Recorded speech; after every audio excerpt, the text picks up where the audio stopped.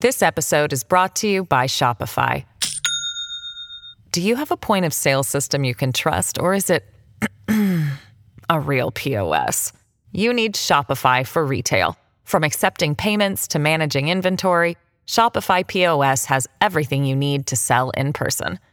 Go to shopify.com/system, all lowercase, to take your retail business to the next level today. That's shopify.com/system. Hello, everybody. This is Marshall Poe. I'm the editor of the New Books Network. NBN listeners like to read books and buy them. So we thought we'd tell you that right now, our friends at Princeton University Press are having a remarkable site-wide sale. You can get 50% off books, including ebooks and audiobooks, with the code 50, F-I-F-T-Y, at checkout until May 31. You can save some real money on Princeton University Press books. I encourage you to go there and check it out. Welcome to the New Books Network. Hi, everybody, and welcome back to the New Books Network. We're here today on New Books in Eastern European Studies and New Books in European Studies. And my guest today is Stella Gervas. I'm Steven Siegel, and my guest is Stella Gervas. Her book is called Conquering Peace from the Enlightenment to the European Union, out with Harvard University Press, just released in the United States. It's her third monograph, and it will be coming out at the end of April in the UK and Europe. Thank you, Stella, for joining us today on the podcast. Thank you for your kind invitation. So a little bit about Professor Gervas. Stella Gervas is professor of Russian history at Newcastle University in the UK and a fellow of the Royal Historical Society. She is also an associate of the history department at Harvard University and visiting professor at Harvard Summer School since 2015. Her main interests are in the intellectual and international history of modern Europe, with special reference to the history of peace and peacemaking, what we'll talk about today, and in Russia's intellectual and maritime history.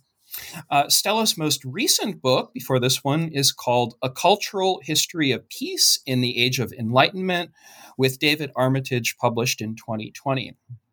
So I'll get right to my questions today, if you don't mind, Stella. And I want to begin with this really wonderful book and what perhaps motivated you to write a history of peace. So thank you very much for your kind introduction, Stephen.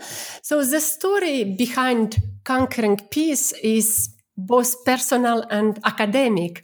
As often when we do an ex post introspection on the origins of a book, several things are intertwined. So the origins of my research on peace in Europe are double or even triple. So the first I would like to mention, it was a tribute to my Genevan or Swiss identity. Geneva, with its long tradition on peace and, of course, the home of the League of Nations and international organizations. The second reason, it was related to my previous research. So as historians do very often, they are connecting their books and their publications. So, and that is related to my previous research on the post-Napoleonic Europe and on the new international order after the Congress of Vienna. So I had published an early book in French titled Réinventer la tradition. So you mentioned already the English translation. But the main point is that it explored the intellectual climate and political conceptions in Europe during the Napoleonic and post-Napoleonic era through the eyes of an East European intellectual, Alexander Sturza, who was a diplomat and writer in the service of Tsar Alexander I. So on one of these questions of that research was on how rulers and diplomats reestablished the European order at the Congress of Vienna and how they made peace after a long period of wars in Europe. So, as often happens, I wanted to explore further and to extend to extend my research in space and in time to cover more than 3 centuries of history of peace in Europe. Mm-hmm. But perhaps my interest, when I am thinking about this in this topic, goes much farther than that. I grew up in the former Soviet Union, and as a child of perestroika, I embraced early Gorbachev's idea of a common European home. So after all those years of Cold War, this left, for sure, an indelible mark. Right. Yeah. And I wonder if you could talk about maybe the big idea. I think Gorbachev is certainly a major figure in your book and back to others in the European tradition. So, you say at many points in the book that when we're talking about Europe, it's much more than just about the Holy Alliance or the League of Nations or the European Union. So what is your big argument, if you have a main argument about peace and Europe in the book? Sure. Let me tell you a few general words about the scope of the book. So Conquering Peace is a historical fresco about peace and peacemaking over the last 3 centuries in Europe, from the Atlantic to the Ural Mountains and from Cape North to the Strait of Sicily. And this perspective I call enlarged Europe in space and time. So I include the so-called Central and Eastern Europe and also Russia in this big picture of European history. So one of the main arguments of the book is peace. What I call peace is for the strong and war is for the weak. And there are several ways to look at it. Those who made peace after the continental wars in Europe were the victorious powers. And conversely, the empires who made wars of conquests, like the Napoleonic Empire, the German Empire, the Third Reich, the Soviet Union, all had some serious weaknesses. So Germany, for example, in order to lacked natural resources, notably oil. The Soviet Union had an economic system that was simply inferior to the West. They had to occupy other countries. So to make up, they had to occupy. They led a foreign policy of conquest. If you want to make peace and to be able of making peace, you have to be in a position of strength. So that's the reason why, for example, Tsar Alexander I could back down during the Polish-Saxon crisis of 1814 and 15, and was that because he had the most powerful army at the time, and he had destroyed Napoleon's great army. So he didn't have to prove that he was strong. He was. Right. Yeah, and I wanted to ask you, in terms of the design of the book, you have five chapters, and it seems each one is named after a spirit or esprit, right, in French. But you begin really interestingly with the Treaty of Utrecht after the War of Spanish Succession, instead of, let's say, Westphalia for a lot of realist thinkers and political scientists in the world of the European state system and international affairs. So how did you decide to do that from, let's say, 1713 and then, what are your spirits in each of these chapters? Yeah, like in spirits, I use Isaiah. So, exactly.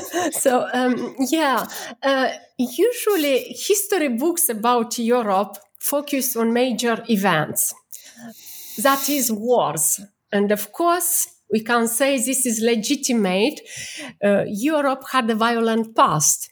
World War I and World War II started there, of course. And more recently, there was a war in former Yugoslavia. So war stories are always full of dramatic development, so they attract also certain interest. But this book presents a different kind of history. It's a story in counterpoint. I decided to focus on periods of peace after Great War, after an empire has been trying to conquer all of Europe and failed miserably. So instead of considering the moments of maximum commotion, I consider that our milestones should be moments of relative calm, peace. But that's not as boring. I can reassure you that it's not as boring as it seems. Actually, peace negotiations are thriller stories. So for my book, to go back to your question on spirits, so for my book, I take 5 episodes, what I called spirits. The word is not new. It comes from the French esprit, as an esprit de corps. And I use this word in a special collective meaning, as in the spirit of the Enlightenment, for a group of individuals, political leaders, diplomats, who come together to create a new reality. It is a social phenomenon that brings forward a certain idea or ideal.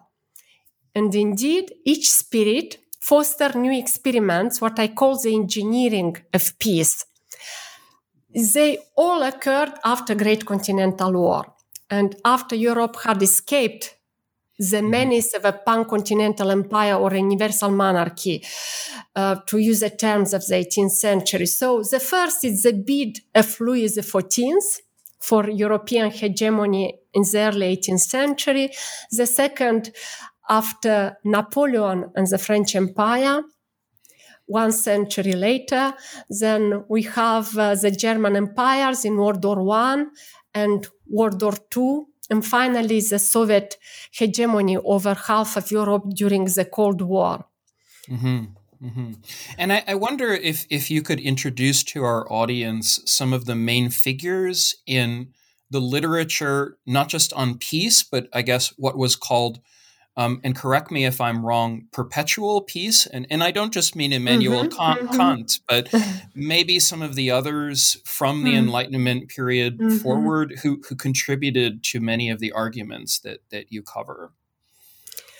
Yes, it's a very interesting question. And in fact, that it's the through line of my book, because it introduces the plans of perpetual peace, the so-called plans of perpetual peace. I should say that the continental world of Europe, since Emperor Charles V, we can go back to the 16th century, was traditionally formed of 2 opposed blocks in Europe. So the first was led by the Habsburg family and with the 2 branches of Spain and Austria, and the second was led by the Bourbon family of France.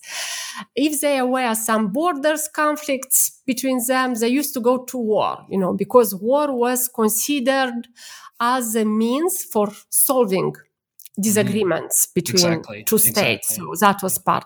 But at the beginning of the 18th century, because of some dynastic issues between the France of Louis XIV,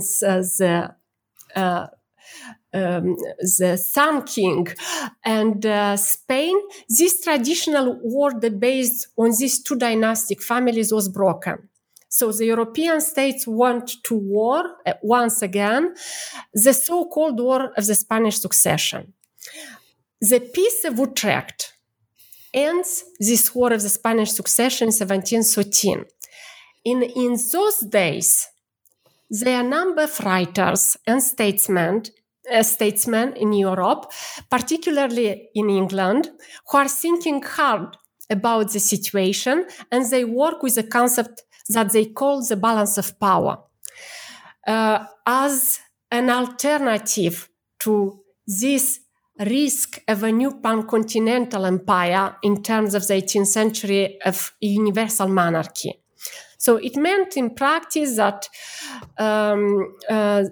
a king, for example, like Louis XIV, could not bequeath his lands as he wanted if there was a danger of creating a universal monarchy. So this principle of the balance of power was introduced in the Peace of Utrecht, literally, but there is a disagreement with the French. So the French writer and diplomat Abbé de Saint-Pierre argued that the balance of power wasn't a solution. He called it an armed truce.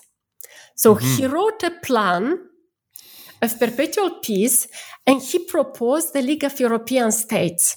So he said the princes or the monarchs would have to display their quarrels in front of a court. War could be used, but only as a last resort, as a police instrument against offenders.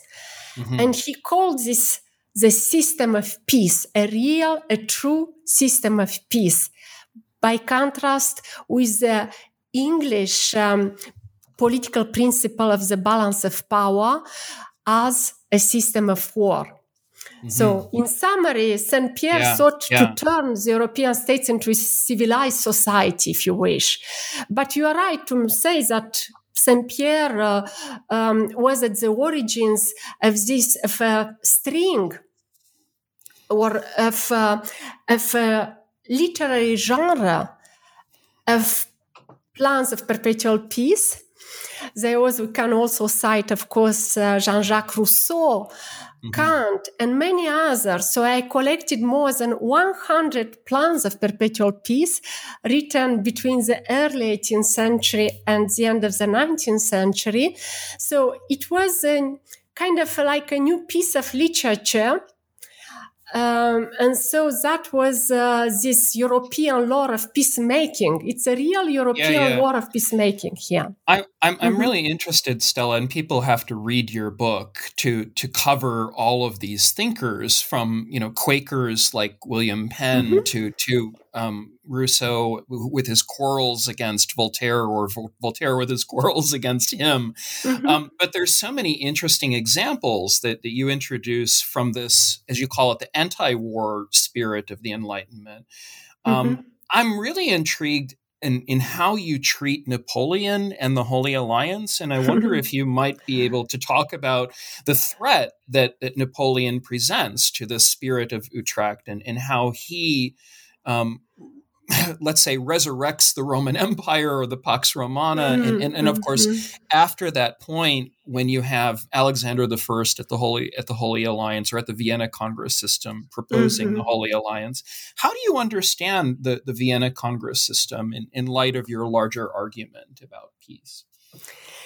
Yes, it's an excellent question, but also a complex history behind. So that it's, in particular, that's the second moment in my timeline, long time history of peace in Europe. So the second moment is this Vienna settlement and the Congress system after the fall of Napoleon in 1815. And this created what I call the spirit of Vienna. In Vienna, there are four allied powers which defeated Napoleon: Austria, Britain, Prussia, and Russia.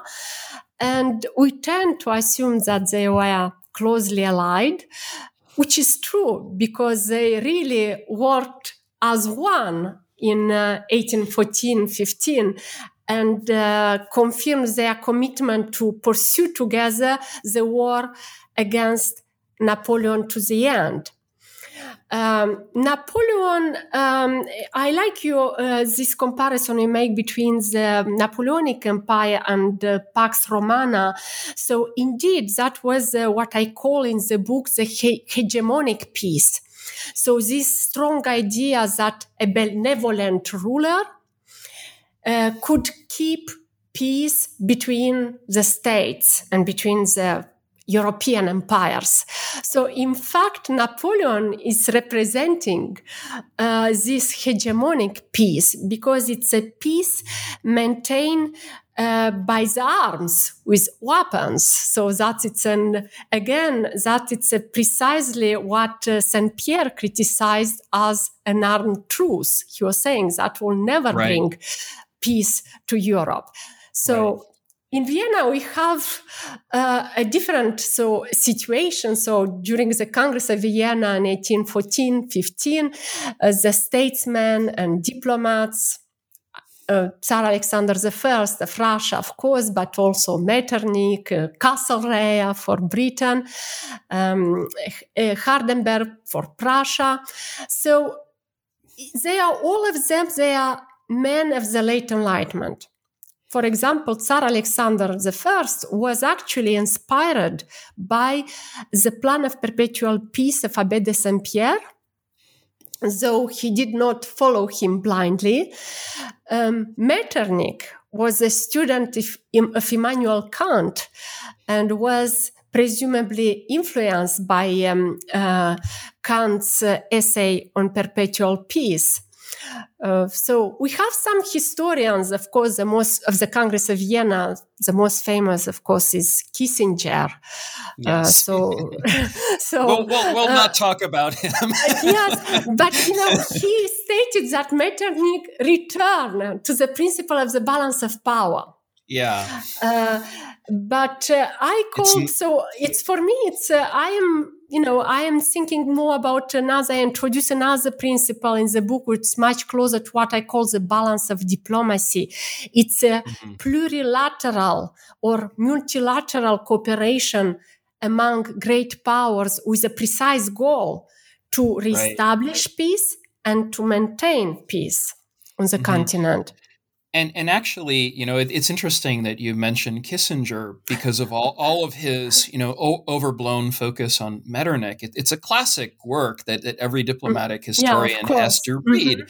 But I think you point out quite rightly that there was, almost a monopoly during the Cold War of the realist school of thought. And I like how you spotlight other people like, Alexander I, as well as Mazzini. I wonder if you might say a word about him, because there seems to be a couple of levels to this peacemaking process. One would be on the level of monarchs, and here Alexander is representing Russia and representing himself. And then you have this push in the 19th century toward republicanism. So, how do you understand the disruptions, let's say, after 1815 through the rest of the 19th century, but up until World War I?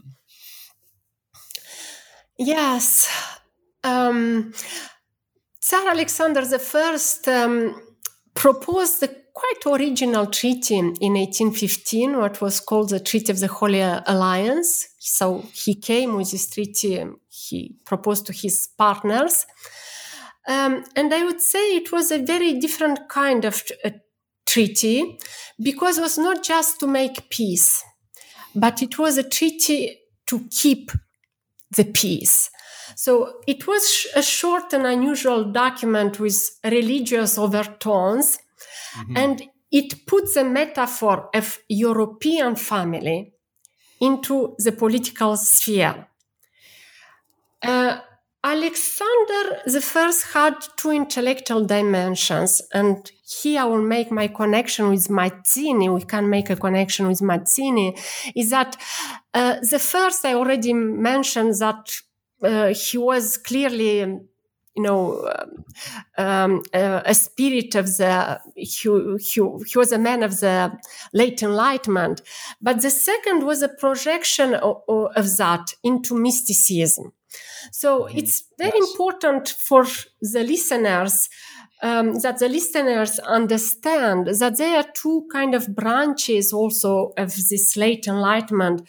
So we have, of course, this movement of idea which moved away from the sacred, from everything was sacred, to what you call usually the secularization of political thought. But on the other hand, we have also a kind of mysticism, which was a contrary move closer to it through personal gnosis. And these two sides of ideas coexisted and were two sides of the same coin. So, in fact, it's naive to think that those two movements were opposed to each other, because both were a threat to the established Christian churches. So Alexander I, with his Holy Alliance, spoke of a European Christian family united. It's a complicated subject, but it's enough to say that this Holy Alliance destroys the political role of the Pope in European politics. Mm-hmm. And this Holy Alliance had very interesting consequences, and it remained a reference even for the revolutionaries of 1848, for the Italian Giuseppe Mazzini, of course, who was an Italian patriot and who came with this very interesting idea of young Europe. So he was thinking about the Europeans as a big European family. So that's it's very interrelated to this idea of Christian European family of the Tsar, Alexander I. Mazzini called it a Holy Alliance of peoples. When, of course, the treaty of the Holy Alliance of Alexander I was a Holy Alliance of monarchs first, a Europe of monarchies. Right. And also we can mention, of course, Victor Hugo. It's also very interesting, but because at the Congress of Peace, for example, in Paris in 1849, he proclaimed that the law of the world could not be distinct from the law of God. So it's a very interesting, complex idea here between the religion and politics. Yeah. And so that it's a quite an original moment in European political thought. Mm-hmm. And I wonder, I'm sorry to interrupt, but I wonder if we might turn to this idea of the League of Nations too, because, you mentioned, and again, people have to read through your chapters because we can't possibly cover all of it.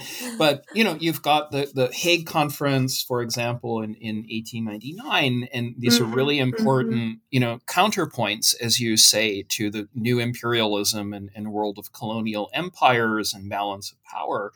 But, my question is about how you connect the threads from Utrecht to Vienna to the Paris Peace Conference, or at least to Woodrow Wilson.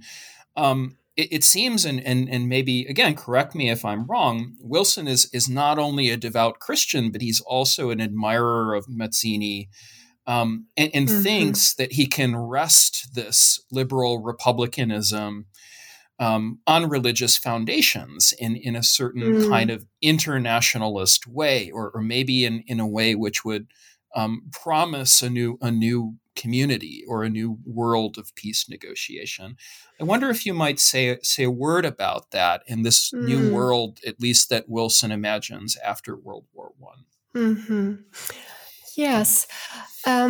So you mentioned indeed these links I am making, or I am trying to bridge between the spirit of the Enlightenment of the 18th century, then what I call the spirit of Vienna of the 19th century, and later the spirit of Geneva with the League of Nations.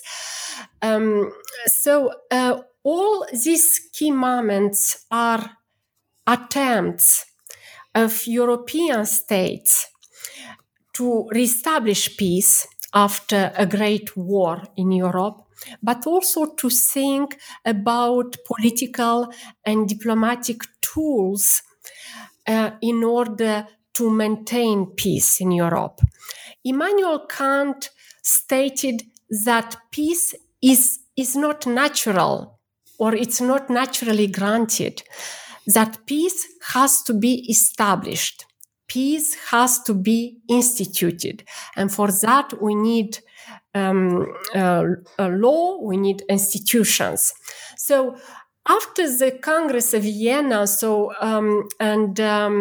the so-called Concert of Europe of the 19th century, at the Congress, the situation changed in the second half of the 19th century, and the situation that emerged from the Crimean War in 1856 was very unhealthy and paradoxical, because the great powers were back to their former logic of the balance of power, a system of war in terms of the philosophers of the 18th century. And I would go further than that. The balance of power is a tool of war. So if states are in a state of peace and they get into a logic of the balance of power, the probability that a conflict will result sooner or later is almost 100%. And the reason is obvious, because the balance of power prompted an arms race in the late 19th century. So I would say that that's a good point. That's a good point. Yeah. Go ahead, please. Sorry to interrupt you. I would say that in 1914, the whole of Europe was already way beyond the line. And if had not been the assassination of Archduke Ferdinand in Sarajevo, it would have been something. With our horizon of experience, we could think that the peace could have been saved in 1900 or 1905 with the Hague Peace Conferences. But after that, it's hard to say. By 1914, war had become inevitable. It was kind of a mechanical phenomenon. And there was nothing that diplomats could go to paddle back. This episode is brought to you by Shopify. Do you have a point of sale system you can trust, or is it a real POS? You need Shopify for retail. From accepting payments to managing inventory, Shopify POS has everything you need to sell in person. Go to shopify.com/system, all lowercase, to take your retail business to the next level today. That's shopify.com/system. Yeah. And that's always the accusation that a lot of, sort of historians of war or realist-minded historians charge, that this is, a pipe dream. Even Voltaire said this to Rousseau and so forth, right? Yes. But, what we're talking about, and maybe here we can turn to the role of Russia and the Soviet Union and eventually Gorbachev, is that larger spirit in the latter part of your book, from Geneva in the 1920s and Locarno through the Franco-German reconciliation project of the 50s and beyond. I'm really intrigued by how you connect peace to collective security in this multilateral history. We just, in the United States especially, don't see a lot of multilateralist histories. And I wonder if you could say a few words about this legacy of the Geneva spirit, what it is, and then, of course, what it means for Russia and the Soviet Union through the 20th century. So it's very interesting that you are mentioning the realists, especially seen from the American side. Of course, this realistic vision on interstate relations in Europe. Paradoxically, I would say it's Kissinger and Morgenthau are the naive ones here. They want to see things, for example, in the Hague conferences or in the Versailles Treaty that are not really there. The case of the Berlin Conference, of 1878 is very clear one, where in front of the rise of German imperialism, and Bismarck. The Berlin Conference is a complete negation of the European tradition of peace. So it's a purely imperial, hard power, cynical and colonial thing also. And so even at the time, it was obvious that there was not a shred of morality in it. But the peace process, which resumed after the World War I and the Treaty of Versailles, and also I should mention the Treaty of Locarno of 1925. So there was follow the same string of ideas that the establishment of a jurisdiction for the resolution of internal disputes, it will necessarily happen with multilateral cooperation among European states, and that it was called peace through law. It's not everything, of course. You can't solve everything. You cannot solve everything with courts. But that it's a very important political principle that appeared in the aftermath of the World War I. At the time, it was called a machinery of peace. So the idea was that we need to establish institutions and organizations. And the League of Nations, it's just a consequence of this spirit of peacemaking in Europe after a new Great War.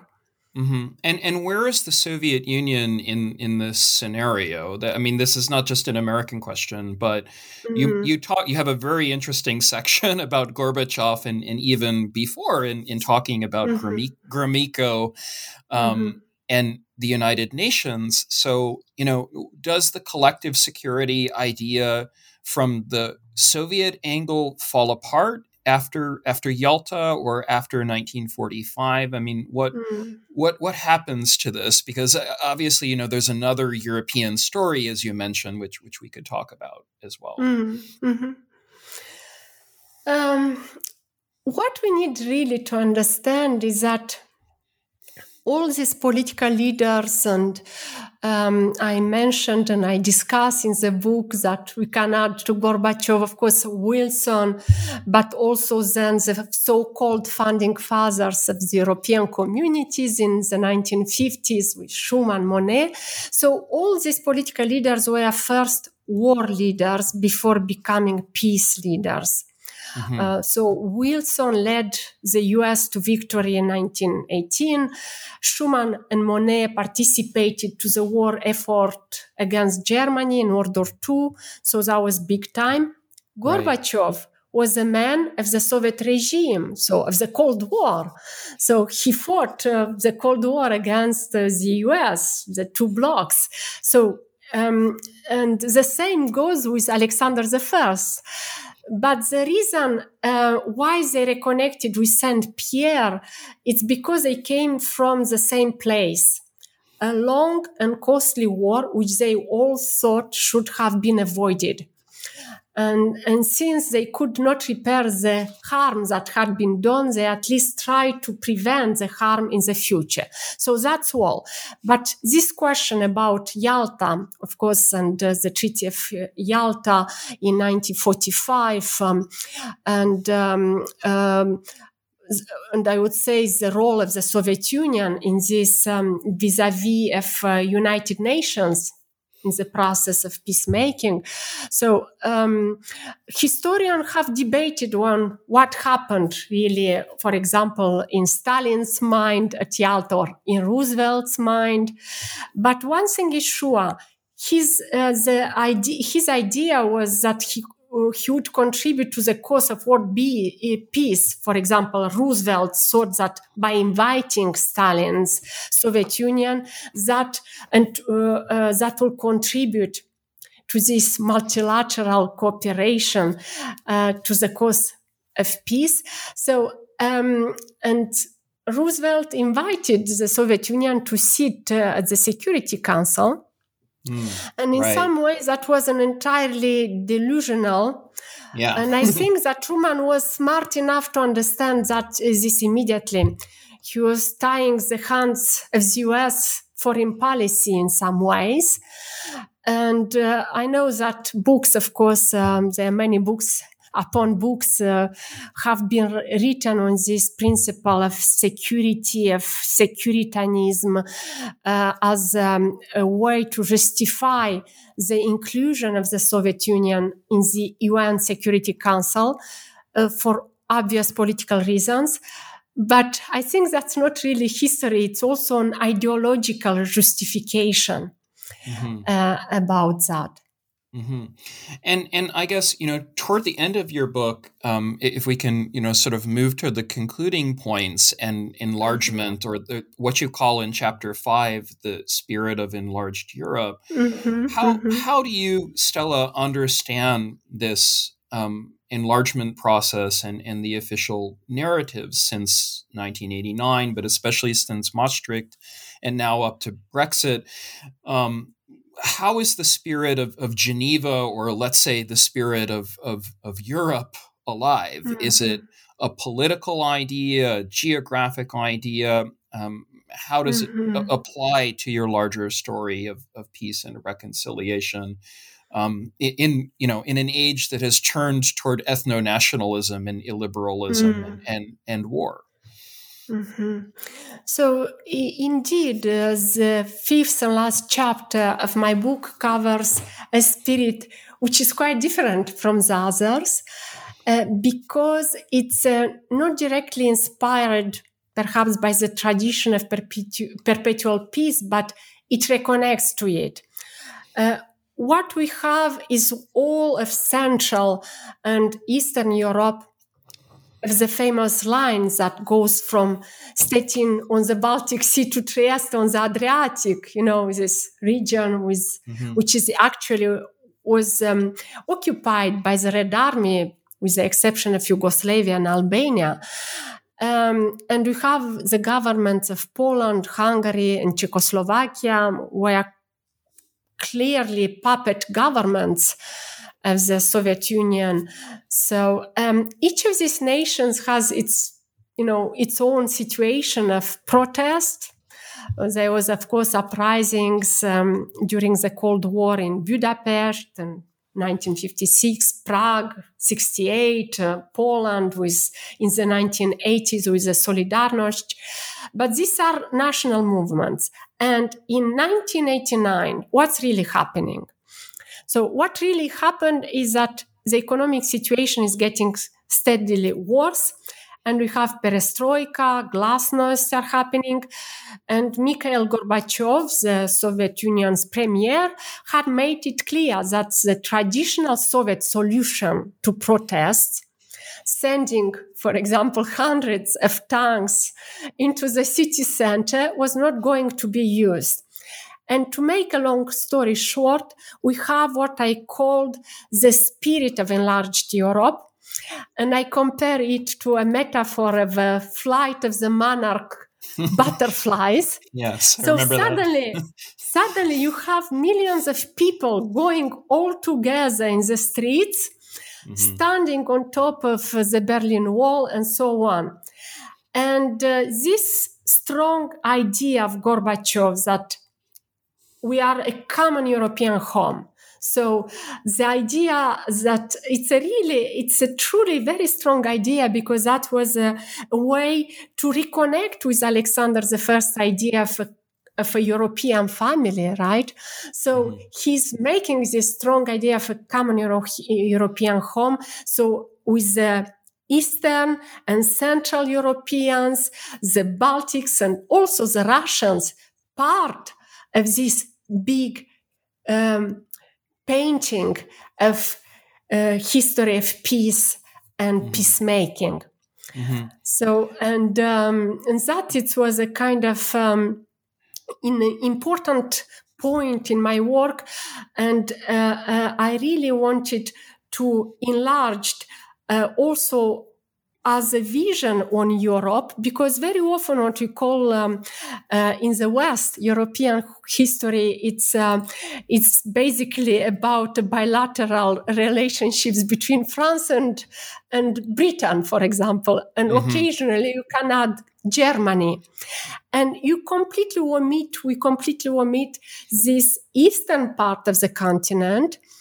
And that was kind of a way for me to consider, so to enlarge this perspective of Europe, not only in time, but also in space.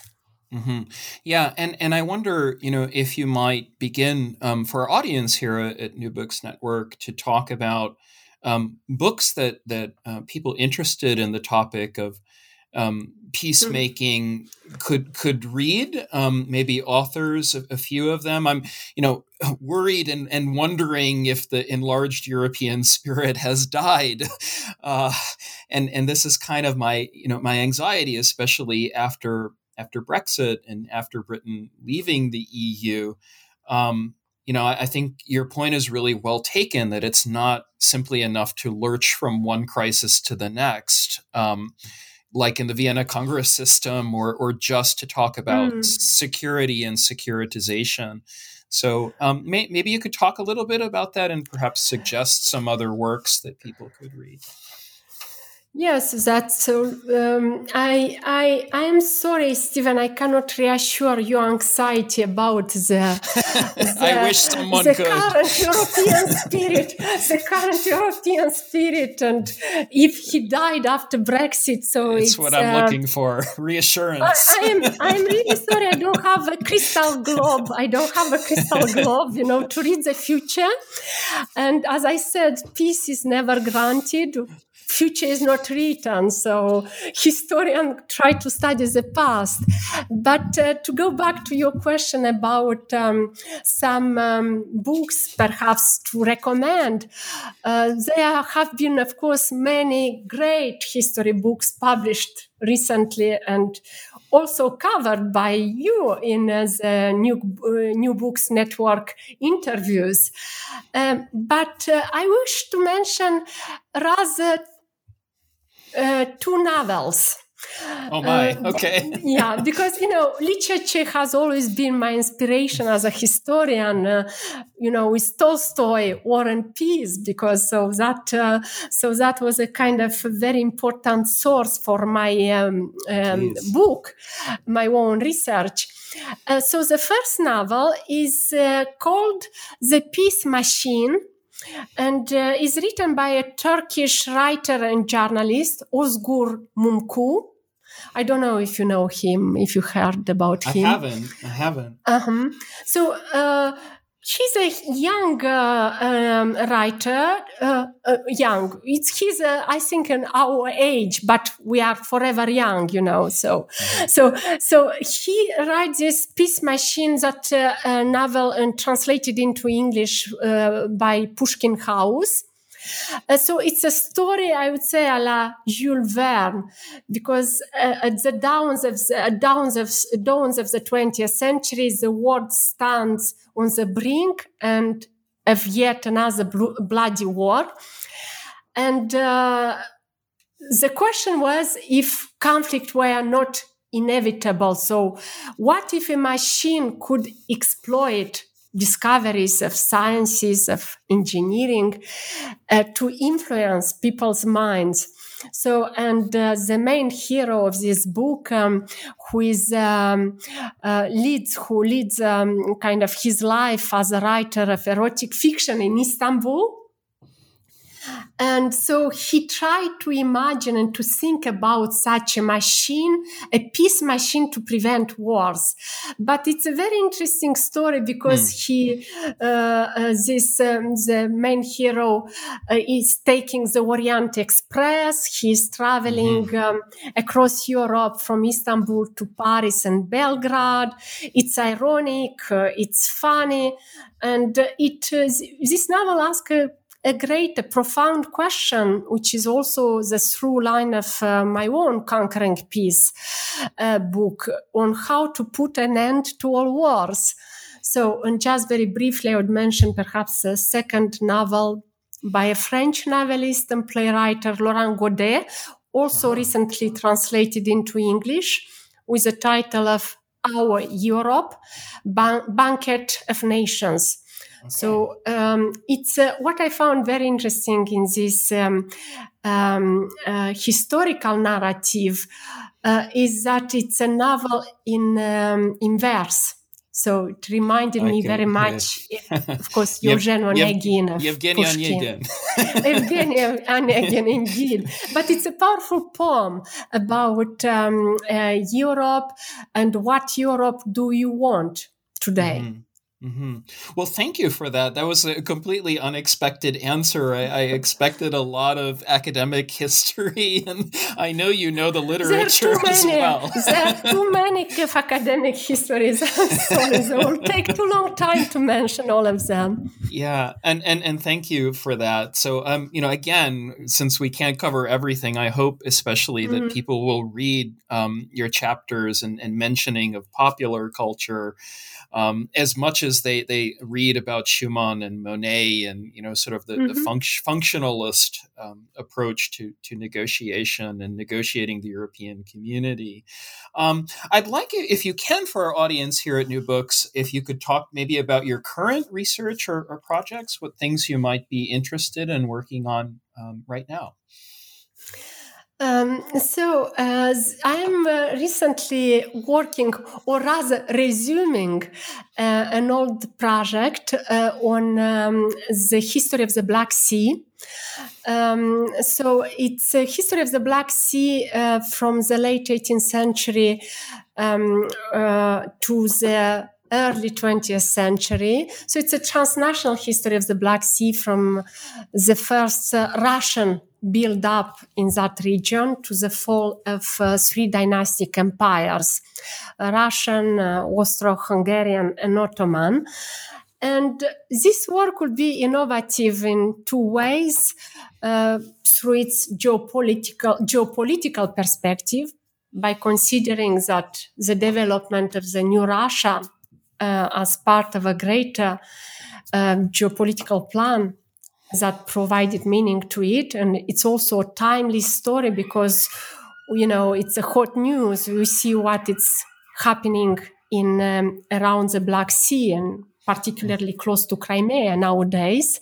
Yeah. But also, it's also a transnational perspective. I will definitely take a transnational perspective because the Black Sea, so usually it's very much a flashpoint of conflicts, of European conflicts.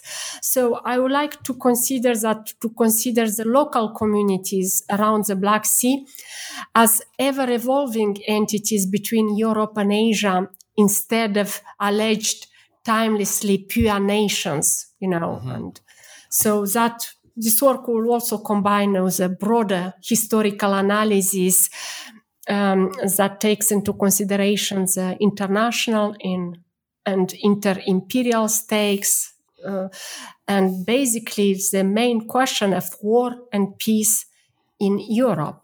Mm-hmm.